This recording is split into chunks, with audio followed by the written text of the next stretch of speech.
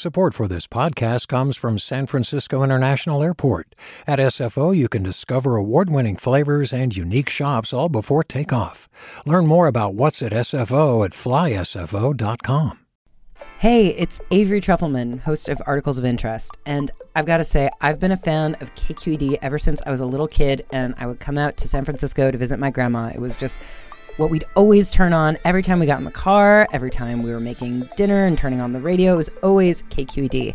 And then over the years, I've become a massive fan of KQED podcasts because this is local reporting at its best. These are answers to questions you've always wanted to know, interviews with exciting, unusual voices, necessary journalism, all told with love and care and artistry. And did you know that a majority of KQED's funding actually comes from members? It's just people like you and me supporting the programs they love, while also getting access to cool events, behind-the-scenes footage, and so much more. If you want to sign up and be a part of this amazing community, visit donate.kqed.org/podcasts to become a member today. That's podcasts with an S. Thank you for listening, and thank you for your support. From KQED.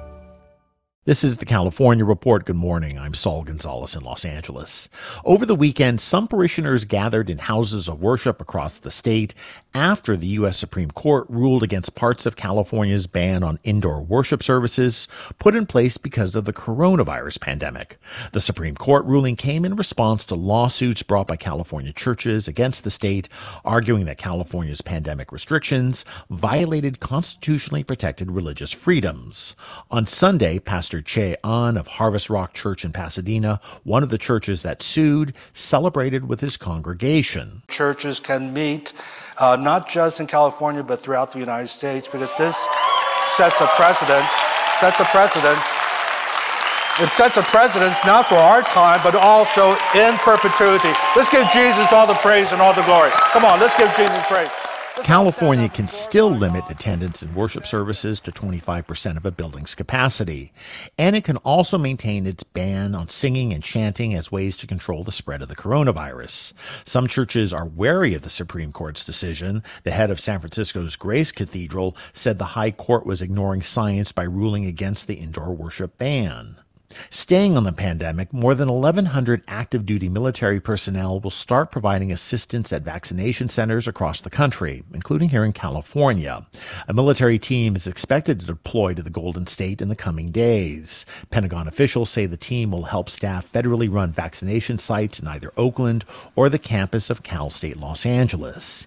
Meanwhile, more than 9 million Californians get their health care from Kaiser-Permanente, and for both its members and non-members, Kaiser is playing a growing role in the distribution of the coronavirus vaccines. For instance, it's opened Vaccination Super Centers in the state, one at the Moscone Center in San Francisco, the other on the campus of Cal Poly Pomona east of L.A.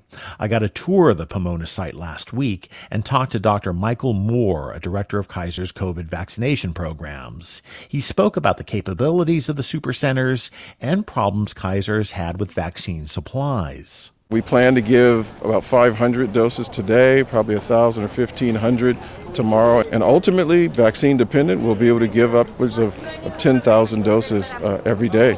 You said vaccine dependent. I know that Kaiser, like in Santa Clara County, has had to cancel thousands of appointments because there just weren't enough vaccines available. Continuing problem? I mean, do you see that happening again and again in the future? It certainly could happen. We are disappointed. We would love to have more. And we are ready to give it as fast as we can get it. And we hope that the state will be able to procure more from the federal government and other manufacturers can bring more of the vaccine. But our job is to take whatever we can get and to give it as fast as we can. Because, we're in a race against this virus. So as quickly as we can get the vaccine, that's how quickly we'll give it. Is that your kind of 3 o'clock in the morning thought, doctor, that, we have the centers open, but we've run out of vaccines? Yes, there is no question. That's probably what keeps me up at night. But we can't solve it without the vaccine. And so, we have the appointments, and we're happy to give those appointments. We wish we had more, but the appointments have to match the vaccine. That was Dr. Michael Moore of Kaiser-Permanente. Highway 1 along the coast of Big Sur is one of the most scenic stretches of pavement in the country, but it can also be fragile. A still unrepaired big chunk of Highway 1 collapsed in heavy rains last month, and when something like that happens, it has big economic consequences for the tourism-dependent communities in Big Sur. From KAZU in Monterey, here's Erika Mahoney. Kirk Gaffel sits in his office at Nepenthe in Big Sur. He's general manager of the restaurant, which is perched on a cliffside with spectacular views of the churning blue waters of the Pacific Ocean. Very reminiscent of something one might find in a Mediterranean climate. Over Zoom, he tells me the sun is shining there, a stark contrast to recent stormy skies that washed out a section of Highway 1 roughly 15 miles south of Nepenthe. This new barrier makes the well-known coastal road trip between Los Angeles and San Francisco impossible. Gaffel says that is only adding headwinds to our recovery. Gaffel is also president of the Big Sur Chamber of Commerce. He expects a more extreme impact on businesses south of the closure and a moderate impact on those north, where Nepenthe and the town of Big Sur are located. He says 2/3 of their customers come from the north and then return that way. Still, the last few years have been particularly challenging in Big Sur. Between recent wildfires, a massive mudslide in 2017, the pandemic. Now, this road failure, it's really going to test the financial resources of the business owners and our employees. Caltrans is still assessing the damage. The work is complicated. The rainstorm set off a debris flow from the burn scar of last summer's wildfire, sending water, tree trunks, and boulders down the hillside. It overwhelmed the drainage infrastructure at the site, washing out the highway. Now there's a 150-foot chasm. Both lanes are gone. It looks like someone used their hand to dig into a chocolate cake. Local emergency responders are also affected. Marcus Foster is a captain with Big Sur Fire. Most of our resources, personnel, and equipment is more on the north side of Big Sur, is what we call it. Foster says his team has been shuttling all the way around the closure to bring more equipment down to their South Coast station. He says they will likely be relying on other agencies for assistance if something happens in that remote area. Despite the challenges, he says working and living in Big Sur is worth it. For the California Report, I'm Erika Mahoney in Monterey. A recent poll by UC Berkeley shows support for Governor Gavin Newsom falling, and the campaign to recall him from office, once a fringe idea, appears to be gaining steam. Recall organizers have until March 17th to turn in 1.5 million verified voter petition signatures to qualify a recall measure for the ballot. Outside a busy Home Depot in San Diego, where recall volunteers had set up a petition table, I got an earful from people who stopped to sign. The system's broken in many places. The government's broken. And I think that, Californians have become brain dead. You can jack up their gas tax. You can shut down businesses. And, I want to say, stand up, California. Stand up, and take a stand. And just ideally, if you were to recall Newsom, what do you think changes, practically speaking? I mean, we still got a pandemic. We still got a bunch of social issues and economic issues in California. What exactly changes? I think people's voices are being heard. It's a big message to the governor that says, we're not happy. We're not happy with your governance. It sends a big message to Sacramento. He's already done what he's done, and there's no return to being a good guy. The way he put the state in lockdown, and we're still struggling here, and every time he gets a little whim, he does another lockdown on everybody. No, it's not going to change. It's not going to change my mind or a lot of people I know. And do any of the public health arguments, do any of them seem reasonable to you to make, that, we needed to do this, like the lockdown and other things? Not to this extent. This is kind of draconian. People are getting back in business again, then it's lockdown again. It just doesn't work. They're not surviving. Well, I just feel like our state has just, gone full-on socialist. He's not going by the rule of law. It's one rule for him different rules for all of us peons. You laid out a bunch of reasons right there.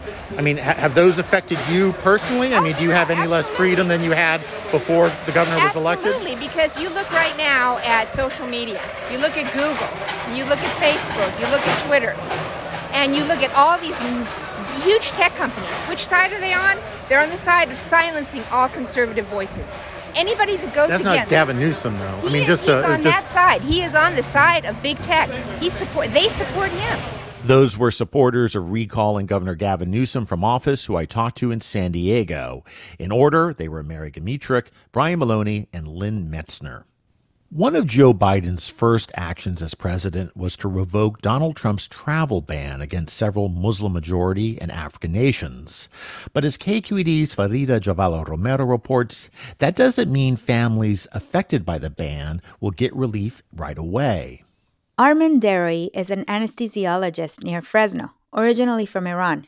He and his sister, who are now U.S. citizens, have spent 6 years trying to get permission from the U.S. government for their elderly father to move here from Tehran. All of us were and have been in this sense of suspension. What's going to happen next? He says President Donald Trump's travel ban targeting Iran and other countries was a huge obstacle. And despite lawyers and persistent letters to the government, they were stuck in bureaucratic limbo. Too much emotions, too much time. It's been a very rough 5-6 years for us. Deroy hopes his father can finally move to California in a few months. He worries about his well-being.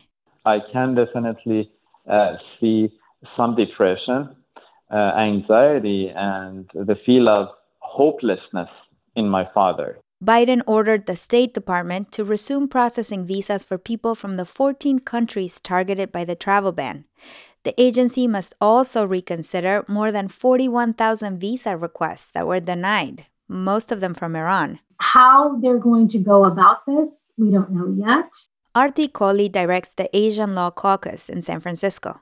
She says Biden ending the ban is just the first step. And we will be watching carefully, working with the administration to make sure that all these people who've been separated from their partners, from their children, can be reunited with family. Mohammed Al-Barak, who works at his father's corner store in San Francisco, says the travel ban discouraged him from even applying to bring over his wife from Yemen. Because I knew I would have to spend so much time on getting nowhere. Al-Barak is 26 and a naturalized U.S. citizen who returned to Yemen in 2018 for the wedding. A few months ago, he came back to the U.S. to apply for his wife's visa and vote for Biden so he could end the travel ban. In the meantime, his wife and toddler are stuck in a country engulfed in war. I can't imagine, in 3 or 4 years when my daughter grows up, how would she even function, psychologically and intellectually? There's no schooling. Still, he says Biden's decision to end the travel ban gives him hope. A little more hope, yeah. A State Department spokesperson says even though visas are again being processed, pandemic delays will continue to slow the work in coming months. For the California Report, I'm Farida Jhabvala Romero. And that's the California Report for Monday, February 8th. We're a production of KQED Public Radio. I'm Saul Gonzalez in Los Angeles. Thanks so much for listening, and have a great day. Support for the California Report comes from Hint. Fruit-infused water in over 25 flavors. No sweeteners, no calories. In stores or delivered from drinkhint.com. Hint. Water with a touch of true fruit flavor. Eric and Wendy Schmidt, whose philanthropy includes Schmidt Ocean Institute, working to advance the frontiers of ocean research, sharing the connection between life on land and life at sea with everyone, everywhere. And Stanford Medicine, protecting your health and providing dependable care with safe in-person appointments and video visits. StanfordHealthcare.org/adaptingcare. Hi, I'm Sasha Koka, host of the California Report magazine. Every week, we bring you stories about what connects us in the giant, diverse Golden State. Because what happens in California changes the world. I love this place. We were once seen as the place to be, California. the land of milk and honey. That's where you go to Sunshine State, but we just have challenges right now. KQED's California Report magazine. New episodes drop every Friday, wherever you get your podcasts. Hey there, this is Brittany Luce from NPR's It's Been a Minute. KQED's podcasts like The Bay, Bay Curious, Mind Shift, Right Nowish, and more all tell the stories of the Bay and beyond with reliable, human-centered journalism. They aim to inspire, make you think, entertain, and expand your understanding of the place you call home. Here's how you can support podcasting at KQED. Showing your support is easy, and you can join Brittany in supporting KQED Podcast too at donate.kqed.org/podcast. That's donate.kqed.org/podcast. Do you love learning about the San Francisco Bay Area, its history, its people, its unique blend of cultures? Then you should check out the Bay Curious book. I'm Katrina Schwartz, editor and producer on the Bay Curious podcast, and I'm here to let you know that for the month of May, we've worked out a sweet deal for KQED podcast listeners. Right now, you can get the Bay Curious ebook for $1.99. That's right, $1.99. Just search for Bay Curious wherever you get your ebooks or find a link in our show notes. This offer does expire at the end of the month, though, so you'll want to act on it fast. Happy reading!